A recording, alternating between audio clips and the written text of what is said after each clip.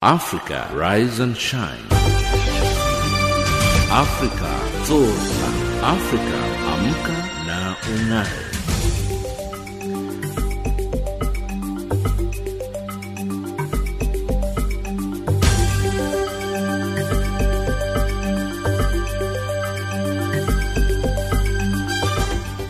Good morning and a very warm welcome to Africa Rise and Shine. This is Channel Africa from an African perspective, coming to you live from Johannesburg in South Africa. We are on DSTV's audio bouquet channel 802 and on www.channelafrica.co.za. I'm Lulu Gabu, in studio with Anne Musa, Tabiso Lohoko and Figile Lingwati. In our top stories on Africa Rise and Shine at this hour, DRC rebel leader Juvenal Musabimana has been killed, and South Africa relaxes travel requirements for child tourists. In economics news, Africa Investment Forum enters its second day. And in sports news, 2 Africans in the running for World Athlete of the Year award. But first up, the news with Anne Musa.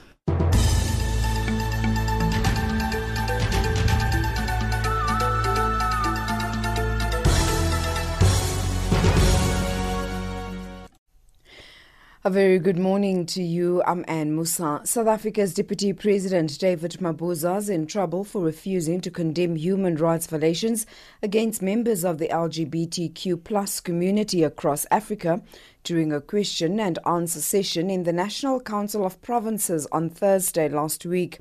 KwaZulu-Natal DA Member of Parliament asked Mabuza how he would take a principled stand and condemn human rights abuses committed against members of the LGBTQ+ community, especially in Uganda. Steve Litsika is the founding director of Access Chapter 2. It's a shock. It's a double standard that went through my mind about the role of South Africa in the region, in observing the treaty we signed, which is the African Charter, but also undermining, the Universal Declaration on Human Rights. We have a big constitution which is celebrated globally, and I think one of the most important things is how we promote and protect the rights as enshrined in the constitution, but also the constitution must be promoted as part of our foreign policy. A local radio station that has been involved in efforts to stop the spread of Ebola in the Democratic Republic of Congo has closed down after one of its journalists was murdered. Staff at Luemba Radio in the eastern town of Mambasa say they have received numerous threats and have stopped broadcasting for safety reasons. Radio presenter Papi Mumbere Mahamba was killed in his home after hosting an Ebola awareness program earlier this month. Nearly 2,200 people have died from the virus since the outbreak began last year. Police in Uganda say 2 people have been killed by Rwandan security forces in an incident that may escalate the border tension between the 2 East African countries. Uganda police spokesperson Eli Mate says the victims had smuggled tobacco to Rwanda. Mate says Uganda's border security officials were working to repatriate the bodies from Rwanda. The political tension between the 2 countries escalated in February when Rwanda closed its borders and blocked all goods from Uganda. As a result of the closed border, communities near the border have resorted to smuggling. Experts have been meeting in South Africa's coastal city of Durban ahead of the African Ministerial Conference on the Environment at the end of the week. South Africa will take over the chairmanship of the body, which meets every 2 years. The talks were centered on climate change, the protection of biodiversity. The aim is to measure the progress African countries are making to meet their nationally determined contributions to the Paris Agreement to keep global warming below 2 degrees Celsius. Stanislas Noba chaired the meeting of experts on behalf of Gabon. Africa is not a big polluter at the moment, but our continent is growing up, is going to be more developed, and we have to make sure that today we put our continent on the good rails to have a sustainable development. So it's also including the way we're going to produce, where we are going to consume, the way we are going to manage our biodiversity, our natural capital. Hong Kong leader Carrie Lam says protesters who've engaged in violence have become enemies of the people. She says the government would not yield to protesters' demands. Lam has been speaking following one of the most chaotic days in 5 months of protests in Hong Kong. The BBC's Stephen McDonnell reports. There have been some clashes here, as evidenced by all the debris on the ground. Tear gas has been fired here, and there is a lot of tension in the city tonight after this activist was shot. And of course this other terrible scene when a man who was seen to be presumably too pro-Beijing had some sort of accelerant poured on him, and then a more hardcore activist has set that on fire. And the shocking scenes of a man on fire just because of having a political argument has shocked a lot of people in this city. And that's the news headlines at 7:30 Central African Time.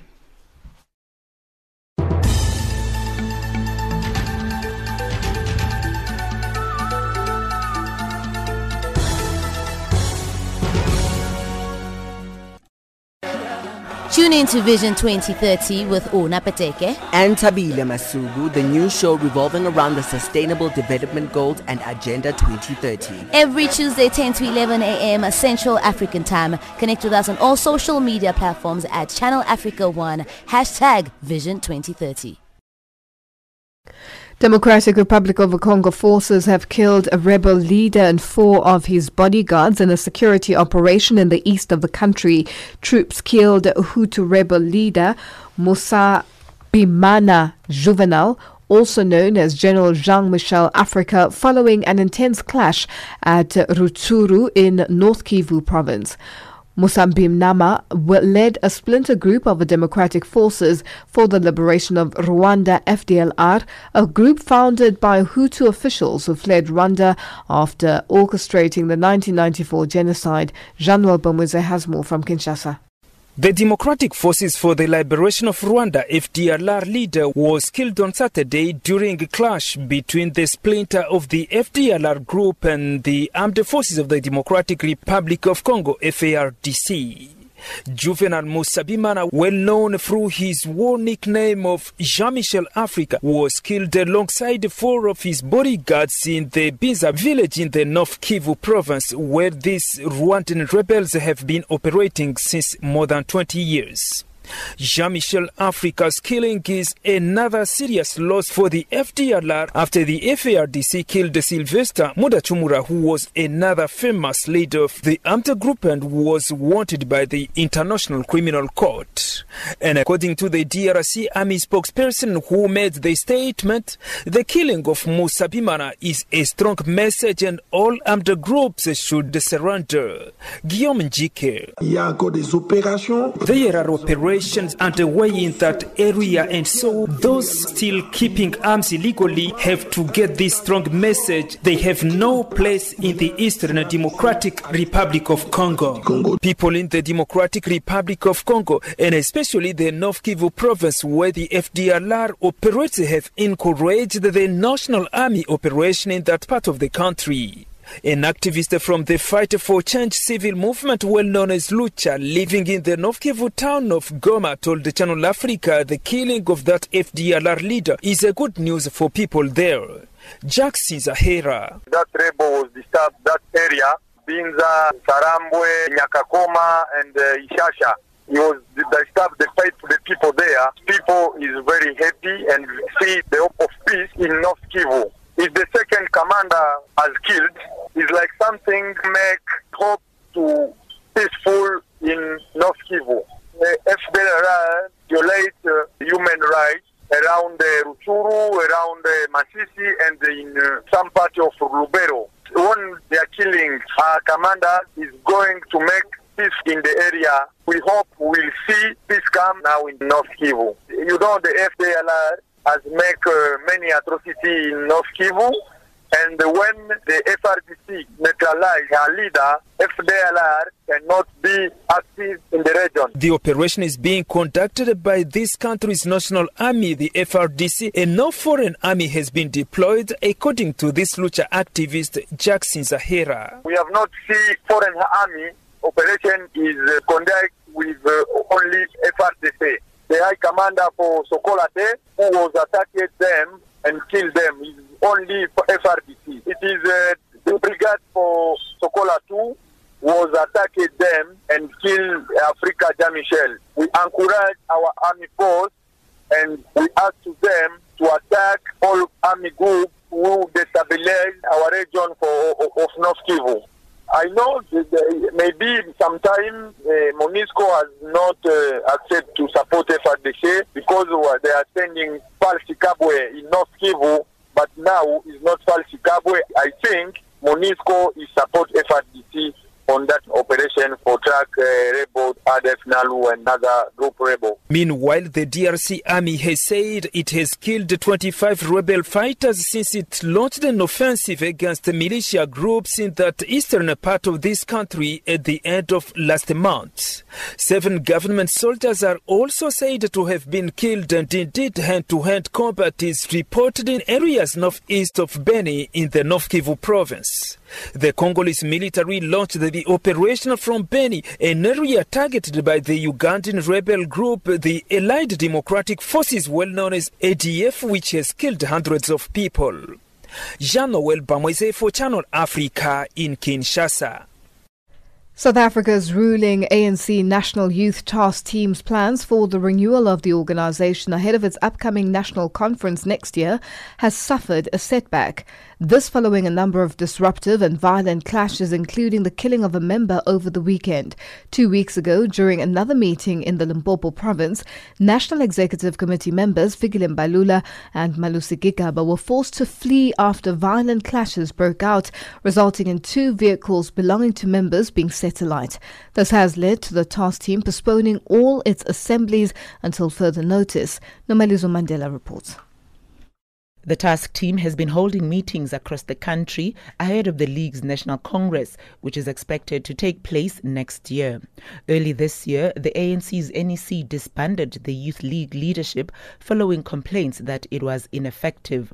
The party's national spokesperson, Bulemabe, says what happened over the weekend was just hooliganism and gangsterism that has infiltrated the party structures.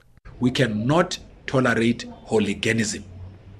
We are not going to allow gangsters who are trigger happy to come and occupy our meetings and scare the lives of young people who are supposed to participate in the sustenance of our own national democratic revolution.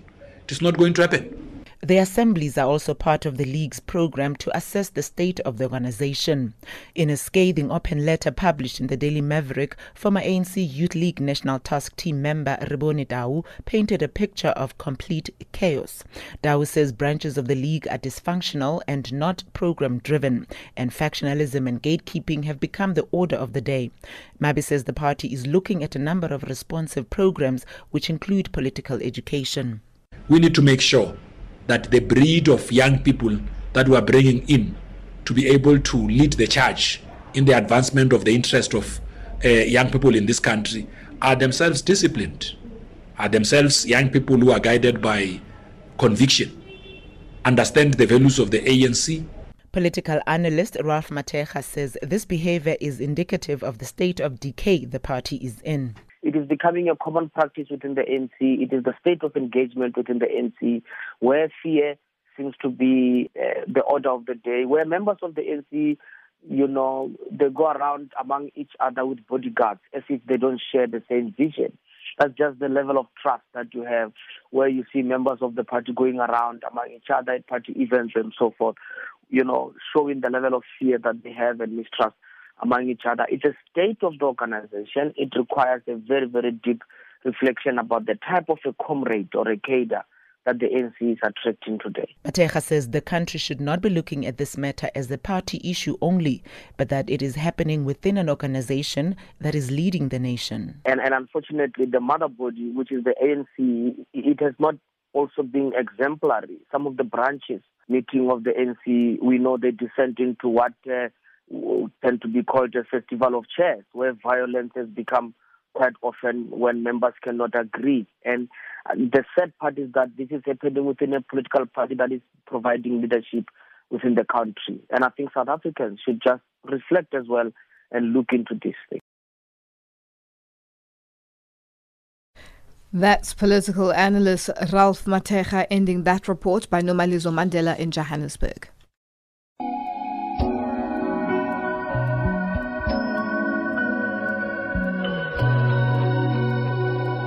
Channel Africa, South Africa's international radio station on shortwave, internet and satellite.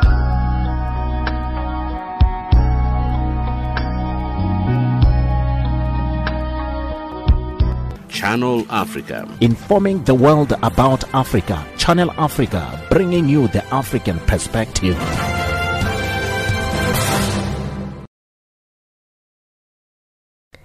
The tourism industry has welcomed the news that foreign minors travelling to South Africa are no longer required to produce unabridged birth certificates or consent letters when travelling with their parents. South Africa's Home Affairs Minister Dr. Aaron Motsoaledi signed the waiver on Friday, which comes into effect immediately. But South African children are still required to provide supporting documents in line with the requirements of the Children's Act. The same applies to unaccompanied foreign minors. Phumzile Mlangeni reports. After 5 years of attempting to convince government to abolish the controversial regulations, the tourism industry has finally won. The department argued that the strict laws were to prevent child trafficking. It now says it hopes this change will have a positive impact on tourism as the holiday season approaches. The Tourism Business Council of South Africa has welcomed the signing of the waiver. It says the tourism industry has suffered a huge blow as a result of these stringent requirements. Here's the council's CEO, Chipiwa Chibengwa. There were many people that were either turned away from the airport.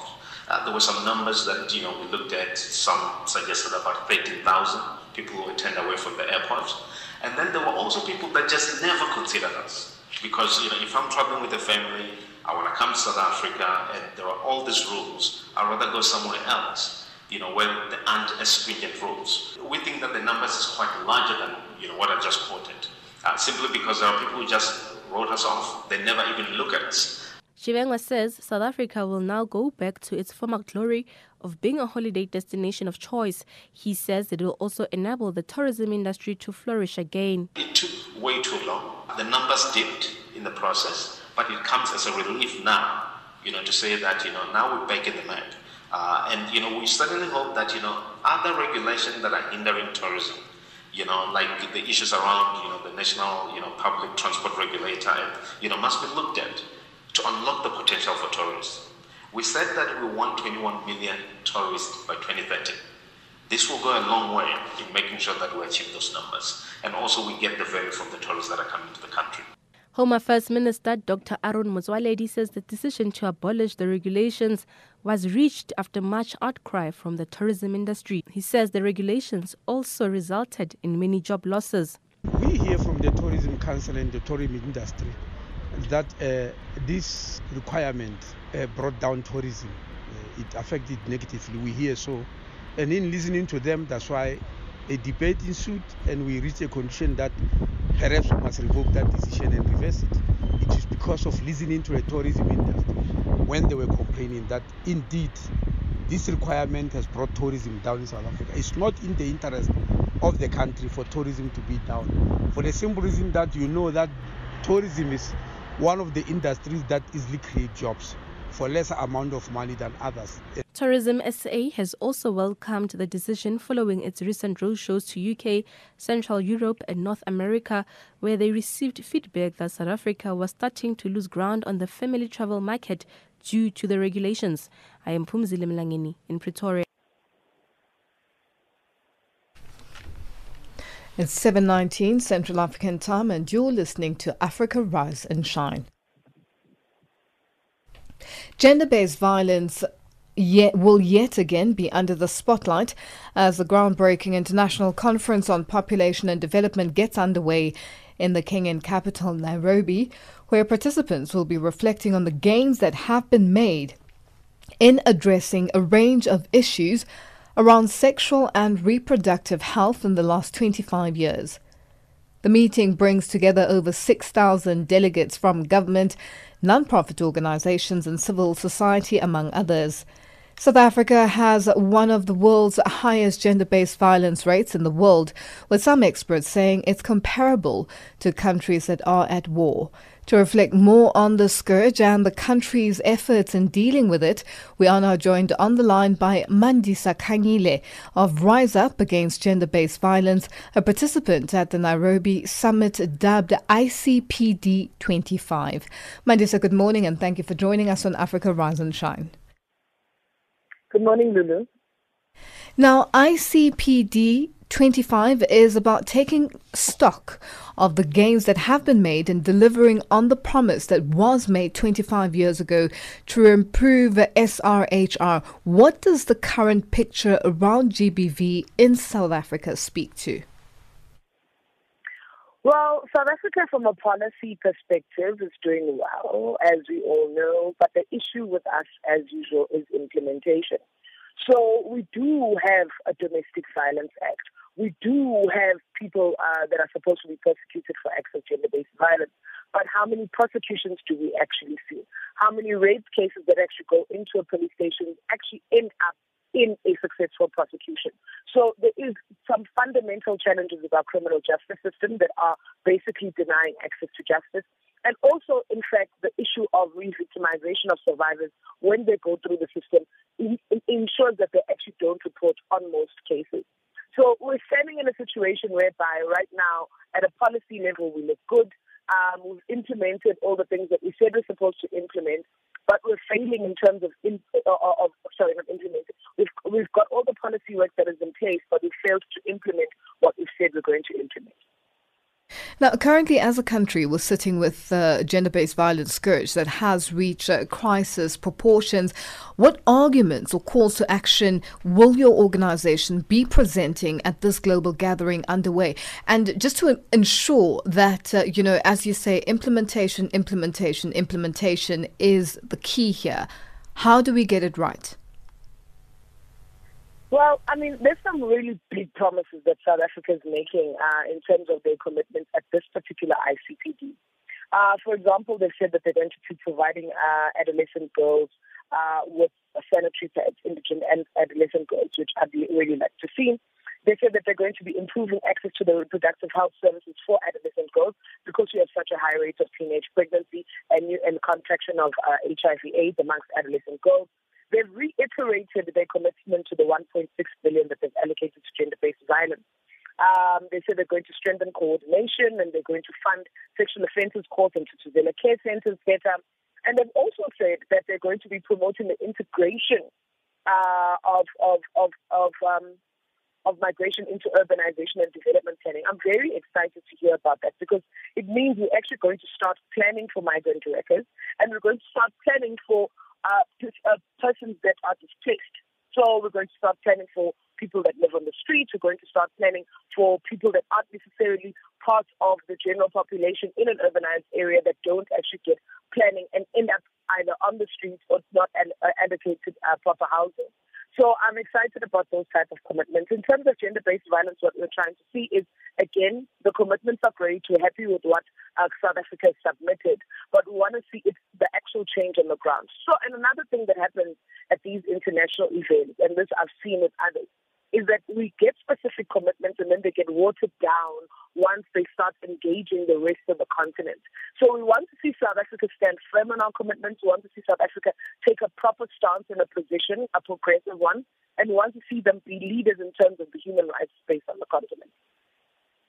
Now, let's speak about positive gains that South Africa can speak about. What would you highlight? We seem to have lost Mandisa there, that connection.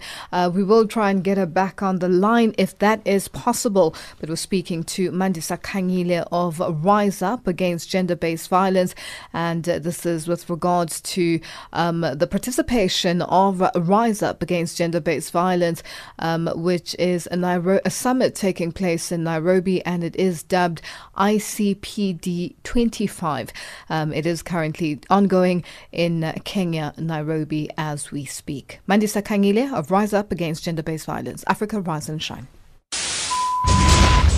Across the globe, every second, there's always a breaking story. Colton Joy for Channel Africa Radio in Ethiopia's capital, Addis Ababa. Reporting for Channel Africa, I am Hilda Kekeloa in Zambia. Our cutting-edge and hard-hitting journalism leaves no stone unturned, giving you the whole picture every time. George Muhango, Channel Africa, Blantyre. Reporting for Channel Africa, this is Moki Kinzeka in Yaoundé. From an African perspective, listen to Channel Africa in English, Kiswahili, French, Silozi, Portuguese, and Chinyanja, informing the world about Africa.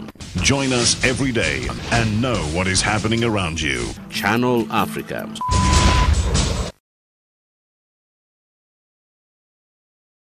Follow Channel Africa on these social media platforms. On Facebook, Channel Africa 1. On Twitter, @Channel Africa 1. And YouTube on Channel Africa Radio. Our website, www.channelafrica.co.za. Channel Africa, from an African perspective.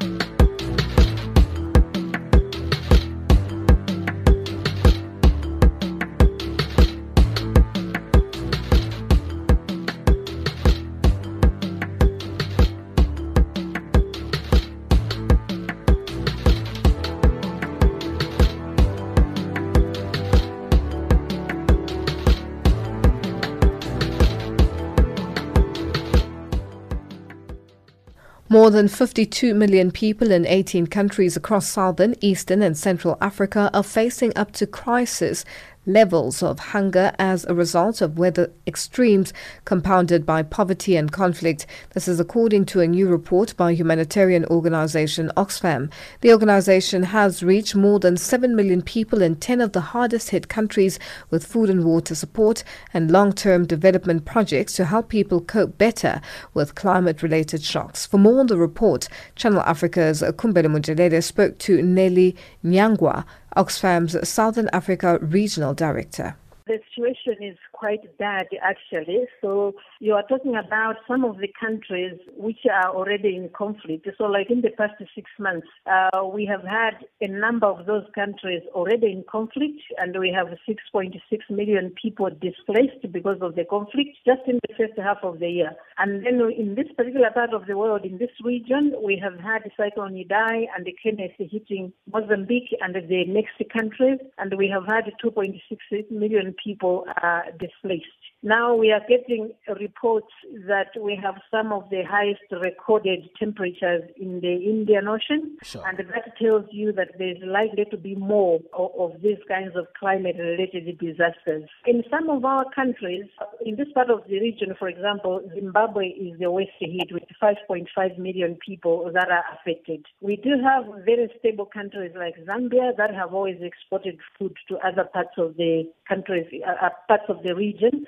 But now they are also hard to hit with 2.3 million people without any food. When you talk about East Africa, you have Kenya that have been relatively stable, but they have Itad, which is badly impacted. And then you have Somalia that is already affected by conflicts. And you do have a whole lot of people in that area also affected. So the situation is quite bad. Here in Malawi, I just got a report on radio 3 days ago that says 3 kids were hospitalized because they had eaten poisonous fruits. So they had slept the previous night without food, and in the morning on their way to school, they decided to pick on fruits that got them seriously ill, and they were hospitalized. So what we are likely to see is that we will see more of these kinds of coping mechanisms that are disastrous and have a negative impact on people, and particularly women and the younger children. Now, the ongoing conflict in some countries must be making the situation even worse, isn't it? What kind of support is Oxfam providing to those who have been affected the most? And would you say there has been progress globally in terms of funds that have been raised to address loss and damage from climate change? A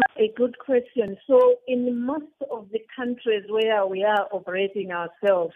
In this region, we are in 4 countries, but in East Africa, we are in more countries. So in 10 countries where we are operating, we are already responding. And in terms of the conflict, we have been there as permanent programs where we are providing support to displaced people. And our major programs have been around providing food and have been around providing water and sanitation facilities. So we are set up to do this even with this particular crisis. And what we need is about $65 million that we have worked out to be able just to reach 10% of the people. Okay, so if Oxfam reaches 10% of the people, that tells you that we need a lot more for other agencies and governments to be able to reach the other 90% of people. Now, if you ask me whether we have made any progress, I think the disappointing news is that we have not made much progress at the global level. I think it's known that Africa is only contributing 5% of the emissions globally, but we do get a huge impact of the climate change disasters in Africa. We are aware that ministers are meeting this week in Durban, which is a real great opportunity. So the African Ministerial Conference on the Environment is a great opportunity. And I think the governments in this part of the world need to be pushing quite hard for the rich countries to reduce their emissions. And this is in line with the Paris Agreement. So there has to be more pressure for them to reduce the emissions. Secondly, there was a commitment made that they'll be raising $100 billion per year by 2020 to be able to finance mitigation and adaptation. But all this does not seem to be making good progress. And I think it's an opportunity for us to be pushing quite hard so that we are able to see progress at the global commitments. Within the region, within Africa, we need to be making greater efforts to reduce the gap that is there between the rich and the poor. What is happening at the moment is that this particular crisis is actually hitting the poor more because they are not able to protect themselves. Their positioning is already vulnerable. So we need to be investing more in services that reduce that gap. That's very important. That's Nelly Nyanga, Southern Africa Regional Director at Oxfam, speaking to Kumbele Munjelele. Our headlines up next with Ann Musa.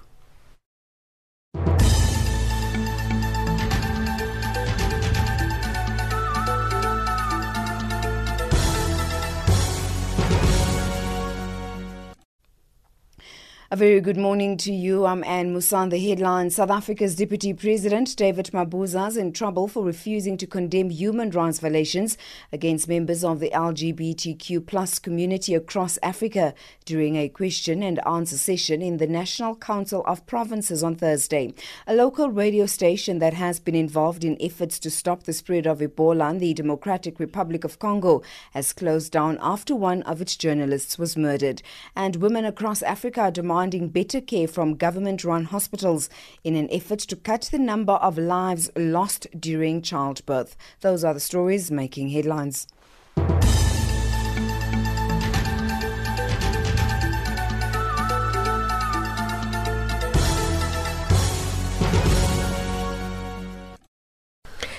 New low-denomination banknotes touted by the government of Zimbabwe as the solution to the acute cash shortage crippling the country's economy failed to arrive on Monday, leaving banks confused and consumers frustrated. The lack of cash, along with shortages of staple goods exacerbated by a long drought, has sent inflation to its highest since 2008, estimated at 380% year-on-year. Simon Muchemo has more from Harare. Zimbabweans were very anxious on Monday, waiting for banks to start distributing new banknotes as per the promise by the Reserve Bank of Zimbabwe. The black market stopped changing US dollar to bond for the whole day as banks were expected to inject new notes. Speculation was rife and businesses were not so sure if trading in the old bond notes was risky or not. However, this speculation was made worse by the Reserve Bank's failure to explain why the promised new banknotes were not in the banks by the end of the day on Monday. Zimbabweans have had serious cash challenges for the past half a decade, and as it stands, citizens have lost hope, with unscrupulous businesses making a killing. Noting the high cost of living that has resulted from the cash shortages, the RBZ announced last week new banknotes will be in circulation from Monday. While some were genuinely interested in receiving the banknotes and end the cash drought, Others wanted to see if this was going to help exchange rates to go down. Webster Rusero, Bank Association of Zimbabwe, could neither confirm nor deny there was no distribution of new notes on Monday. Yeah, I haven't managed to do a round. Why don't you phone the Reserve Bank and just establish the helicopter view on the distribution that they've done? Ordinary citizens had this to say regarding the unavailability of new notes on Monday. I think when the government promises to bring or to increase cash circulation in the economy, and then the day they announce that they will increase cash, there is no cash, it only adds up to mistrust. People end up not trusting them. People already don't trust them, but now when they have a chance to redeem the trust, they fail again. So people will end up not even believing anything from them. The exchange rate will continue surging because even if they put more bond notes in circulation, it won't affect the USD transfer rate because people don't want Zimbabwean money. They want USD money. They want USD currency. So money changers will continue pegging their rates at a very high premium despite an injection of more bond notes. About the new currency, they are circulating the papers with features of the new currency, but we can't see the difference between the new $5 note and the old $5 note. So I think they're just playing some emotional games with the Zimbabweans because they know they can't endure now. They are tired of this type of economy, so they're just trying to cool them down. Meanwhile, a Harare-based economic analyst, Clemens Mtembo, had this to say over this development. People have been saying that we are now returning to the Zim dollar era because the introduction of new notes and coins, with the generality of the people, they do not really know what this means from a money supply standpoint. And so with the Zimbabwean economy, I can say that you just never know what sort of effect this is going to have. Chances are very high that it's going to really impact on the exchange rate, which may further get prices to spiral. In Harare, Zimbabwe, for Channel Africa, this is Simon Muchemwa. Across the globe, every second, there's always a breaking story. Colton Joy for Channel Africa Radio in Ethiopia's capital, Addis Ababa. Reporting for Channel Africa, I am Hilda Kekeloa in Zambia. Our cutting-edge and hard-hitting journalism leaves no stone unturned, giving you the whole picture every time. George Muhango, Channel Africa, Blantyre. Reporting for Channel Africa, this is Moki Kinzeka in Yaoundé. From an African perspective, listen to Channel Africa in English, Kiswahili, French, Silozi, Portuguese, and Chinyanja, informing the world about Africa. Join us every day and know what is happening around you. Channel Africa. Since fighting began in 2011, millions of Syrians have been displaced in the civil war. Globally, governments have pledged to resettle thousands in response. Since 2015, 15,000 now reside in the UK. But the British public has also been helping to rehome refugee families in many towns across the country of Ceredigion. Welsh is the main language. It is rural, coastal Wales where farms meet the sea, a far cry from war-torn Syria. And yet families who have resettled here have embraced the language and the local community who welcome them in. Our Wales correspondent Thomas Morgan went to the town of Cardigan and the local school to meet the Alchik family. Mae enw fi yw Sara Alchik. Rydw i'n 8 blwydd oed. Rydw i'n ysgol gynradd Aberteifi.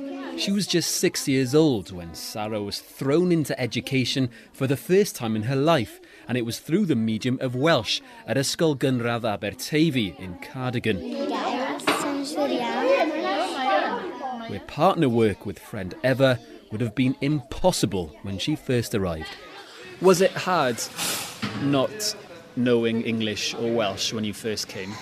Yeah, I know Welsh a lot because some of them, my friends speak with me in Welsh and I tell them, okay. If they tell me, do you want to come play with me? I tell them, okay. Yeah, but like all of my friends speak English. Sometimes I understand and then sometimes not. It's been astonishing how quickly Sarah and her brother Shadi have picked up both Welsh and English, according to Deputy Head Teacher Bethan Cadwaladr Williams. Shadi and Sarah are both very social children. They love talking, they love playing with other children like any other children. I don't think the language barrier was as much of an issue for the children as perhaps it would have been for adults. In the midst of the Syrian refugee crisis, the UK government introduced the Vulnerable Persons Resettlement Scheme for Syrians in 2014, aiming to take in 20,000 people. Local communities, however, wanted to do more, and shortly later, spearheaded by Group Citizens UK, they pushed the government to allow communities to sponsor Syrian refugee families themselves. The first family arrived in Britain through what has now become known as community sponsorship in 2016. And the following year, the Alchik family arrived in deepest rural Wales. Well, when you look at the paperwork, it is daunting. Vicky Mola is the founder of charity Croeso Teifi, loosely translated as Welcome to Cardigan. Vicky's hard work was behind the Alchik's life-changing move to Wales. First, you have to raise 9,000 per family. Second, you have to form a charity and put the money in that charity. Then you have to jump through all sorts of bureaucratic hoops. You have to form policies for everything. And I assume these are things that you maybe haven't got any prior knowledge or any expertise in? I've never formed a charity before, and most of us have come together as a team. We've never worked before together. Vicky and her team raised the money on the street selling cups of coffee, for example, and was pleasantly surprised with the local community's generosity. When my children is very happy, and I'm very happy. Father Mohammed Alchik now studies carpentry at the local college, whilst Mother Nahida Khalil looks after their youngest. Their new-built home was bought and purposely rented to the Alchiks by a West Walian local. In here I feel safe. I like the people very friendly. Wales seems to be leading the way when it comes to community sponsorship in Britain. 1 in 8 of all resettled in the UK are now in Wales. This nation of just over 3 million people has proven that resettlement can work in a very rural setting, just like Cardigan. I hope to live very good in UK. Canadian research suggests that families resettled via community sponsorship progress better than through government methods.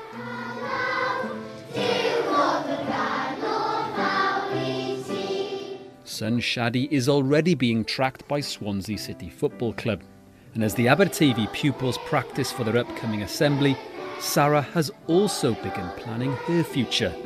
Although there will always be Syrian, Cardigan is now the Alchik's home.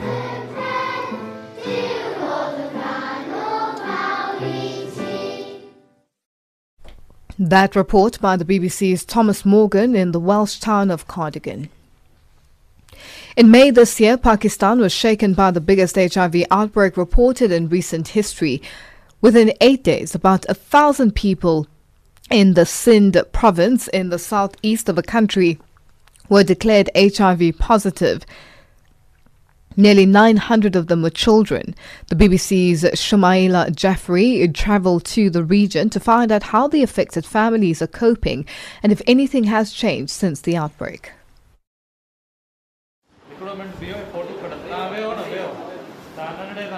Dr. Muzaffar Ghangro is examining a child who is sitting in his father's lap. After checking his eyes and throat, he asks the boy to lift his shirt. He then cleans his hand with sanitizer, puts a stethoscope on the boy's bare chest and asks him to breathe slowly. Outside his clinic near the small town of Ratodero in the southern Sindh province of Pakistan, around a dozen more patients are waiting for their turn. They all are children, some of them only a few weeks old.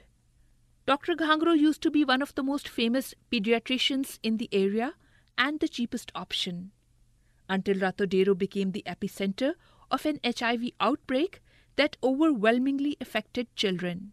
Health officials were under a lot of pressure. To cover up their incompetency, they needed a scapegoat, and they made me one. And it was also jealousy. My practice was popular, so some doctors and journalists made this up. Dr. Ghangro was accused of spreading HIV among children by reusing syringes. He was arrested and charged with negligence, but he claims he's innocent. I've been practicing medicine for the past 10 years, and not a single person ever has complained that I was reusing syringes. I've done nothing wrong. It all started in May this year, when another local doctor got suspicious about symptoms in children who were being brought to his clinic. He recommended they get tested for HIV. And this testing brought to light one of the biggest HIV outbreaks in the country. अहम खबर दें आपको रतोडेरो में HIV की सूरत-ए-हाल में नए इंकशाफ लाड़काना में HIV के फैलाव का जिम्मेदार सरकारी डॉक्टर गिरफ्तार कर लिया गया। Almost 1100 people in this small area were found to be HIV positive. Nearly 900 of them children. That report by the BBC's Shamaila Jaffrey in Pakistani province of Sindh. It's 7:45 and our economics update up next with Tabiso Lohoko.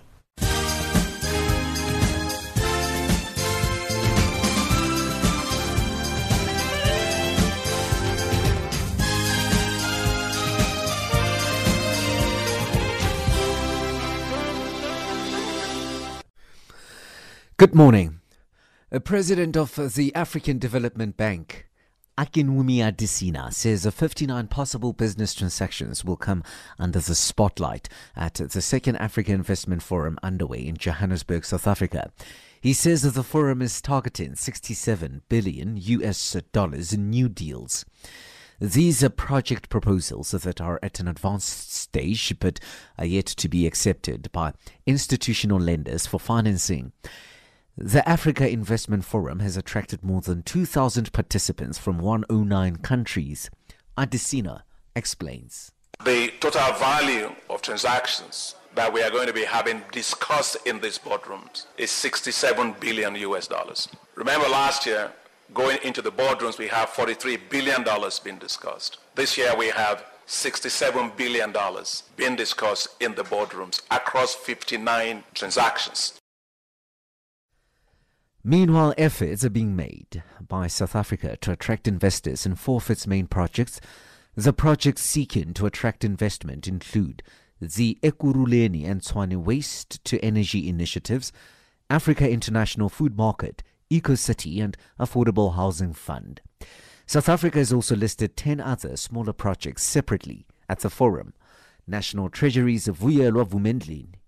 There are a number of investment projects that South Africa has identified to be launched here at the Africa Investment Forum.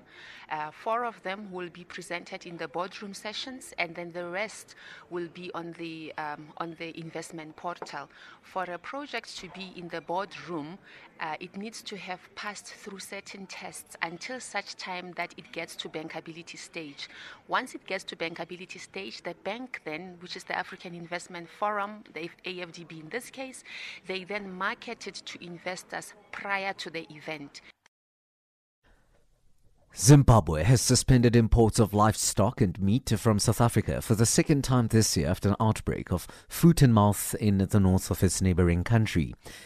The Agriculture Ministry says that the move is a precautionary measure designed to prevent the spread of the infection into Zimbabwe. In January, Zimbabwe joined Botswana and Eswatini in suspending meat imports from South Africa following the outbreak of the highly contagious foot-and-mouth disease. Foot-and-mouth does not affect humans but possess a threat to cattle, goats and sheep. The government of Togo and Nigeria's Dangote Industries have signed 2 partnership agreements for phosphate fertilizers and cement production. The first agreement concerns a $2 billion project to process Togolese phosphate into phosphate fertilizers, and the next, a $60 million cement plant project in Togo. Togo's President Foroga Singbe presided over the signing ceremony by Mining and Energy Minister Tederiwe Abidamon and Dangote Group's CEO Aliko Dangote. Moody's Ratings Agency has downgraded the outlook on Britain debt to negative from stable, saying Brexit had been a catalyst for an erosion in the country's institutional strength.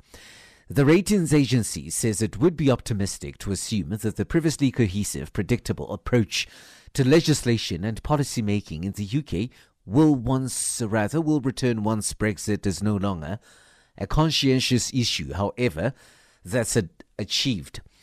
Moody's affirmed its A2 rating on Britain's sovereign debt. The US dollar is trading at 360.57 Nigerian naira, 10.75 Botswana pula, 101.50 Kenyan shilling, and 13.67 Zambian kwacha. In BRICS currencies, $1 US will cost you 4.15 Brazilian real, 63.85 Russian ruble, 71.23 Indian rupee, 7 Chinese yuan, and 14.88 to the South African rand. 77 pence British pound, 90 cents euro. Gold $1,455, platinum $878 per ounce. The price of Brent crude oil is at $62.18 a barrel. Tabisolo Hoko, Channel Africa, rise and shine.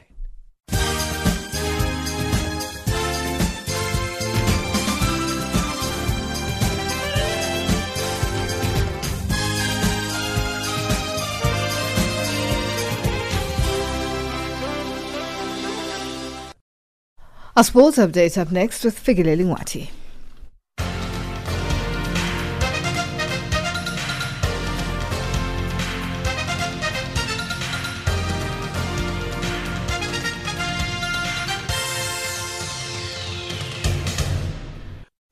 In this hour in our sports update, we begin with athletics. Eliud Kipchoge is among 5 finalists for the Male World Athlete of the Year award.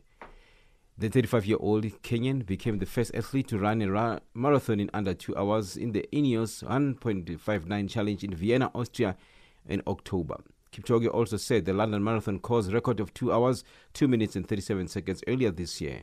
Americans Sam Kendricks and Noah Lyles, Uganda's Joshua Cheptegei and Norwegian hurdler Karsten Welcome are also up for the award. As they left UEFA's coaches meeting last night, AS Roma coach Paulo Fonseca and Olympic Lyonnais coach Rudi Garcia said the video assistant referee, the VAR, was a hot topic of conversation, with Garcia saying use of the technology needs to be improved. The coaches meeting at the UEFA's headquarters in Nyon in Switzerland comes after another controversial weekend of VAR in the English Premier League, in which the technology led to a Sheffield United goal being disallowed for an offside against Tottenham Hotspur, and Manchester City being denied a penalty for handball against Liverpool. UEFA Competitions Director Giorgio Machetti said the use of VAR is still a work in progress. Let's not forget that VAR is very young. It's a revolution in the game. It probably necessitates quite some time to be fully understood and by everyone, to have what we all need and want. Of course, it's uniformity. VAR is a great help to the game, but it must not change the game. On to rugby news. Irate residents of Port Elizabeth, South Africa's Eastern Cape Province, in the northern area, padlocked the Eastern Province Rugby Union offices, saying General Manager Thando Manana needed to explain why the Springboks tour parade failed to drive through the area. ANC MPL, that's a member of the legislature, Christian Martin, said he bought a padlock and locked the gate. Martin said he had seen insulting memes and heard voice notes from people joking about why the 2019 Rugby World Cup, the RWC champions, did not follow the initial route scheduled, as well as the subsequent consequences. He said Manana had arrived at the offices and they would be having a meeting, which in turn was confirmed by Manana. And finally, with the tennis news, world number 1 Rafael Nadal made a disappointing start at the ATP finals as he suffered a first career loss to Germany's reigning champion Alexander Zverev, going down 6-2, 6-4 yesterday. The Spaniard, seeking a first title at the event and hoping to secure the year-end number 1 ranking for the 5th time, showed no sign of the abdominal injury sustained in Paris this month, but was comprehensively outplayed. Zverev broke serve in the 5th game and again 2 games later when Nadal blazed a wild forehand wide. Yeah, it's obviously great. I mean, everybody probably knows how much I was struggling the whole season, and this means so much. Playing here again after winning my biggest title so far in my career here last year, this means everything to me. And you know, I was looking forward to this match, and you know, thanks a lot for all the support, everybody who came out. It was. This is why the atmosphere is the reason why everybody's trying to, you know, the goal of the beginning of the season is to make London, because playing here, playing in front of you all guys, playing in the O2 is something, you know, that we don't have during the year, and this is so special, and thank you very much. World number 7 Zverev has now beaten Roger Federer, Novak Djokovic and Nadal in consecutive matches at the O2 Arena, where last year he claimed the biggest title of his career. Nadal takes on Daniil Medvedev in his second round-robin match tomorrow in a repeat of this year's US Open final, in which he took his Grand Slam haul to 19. Zverev faces Stefanos Tsitsipas next. That's your sport news this hour.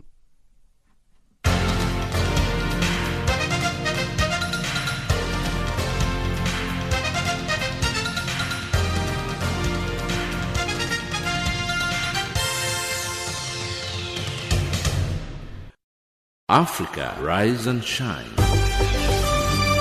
Africa, zorka.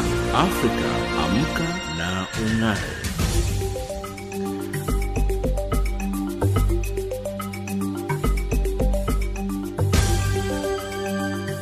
Recapping our top stories on Africa Rise and Shine at this hour, DRC rebel leader Juvenal Musabimana has been killed, and South Africa relaxes travel requirements for child tourists. That wraps up Africa Rise and Shine today. For myself, Lulu Gabu, producer Pumuza Ramagaza, technical producer Mario Edwards, and the rest of the team, thank you for joining us. For comments about our show, send us an email at info@channelafrica.org or tweet us at RiseShineAfrica. Taking us to the top of the hour, for the news is Lucky Dube with a song titled Respect.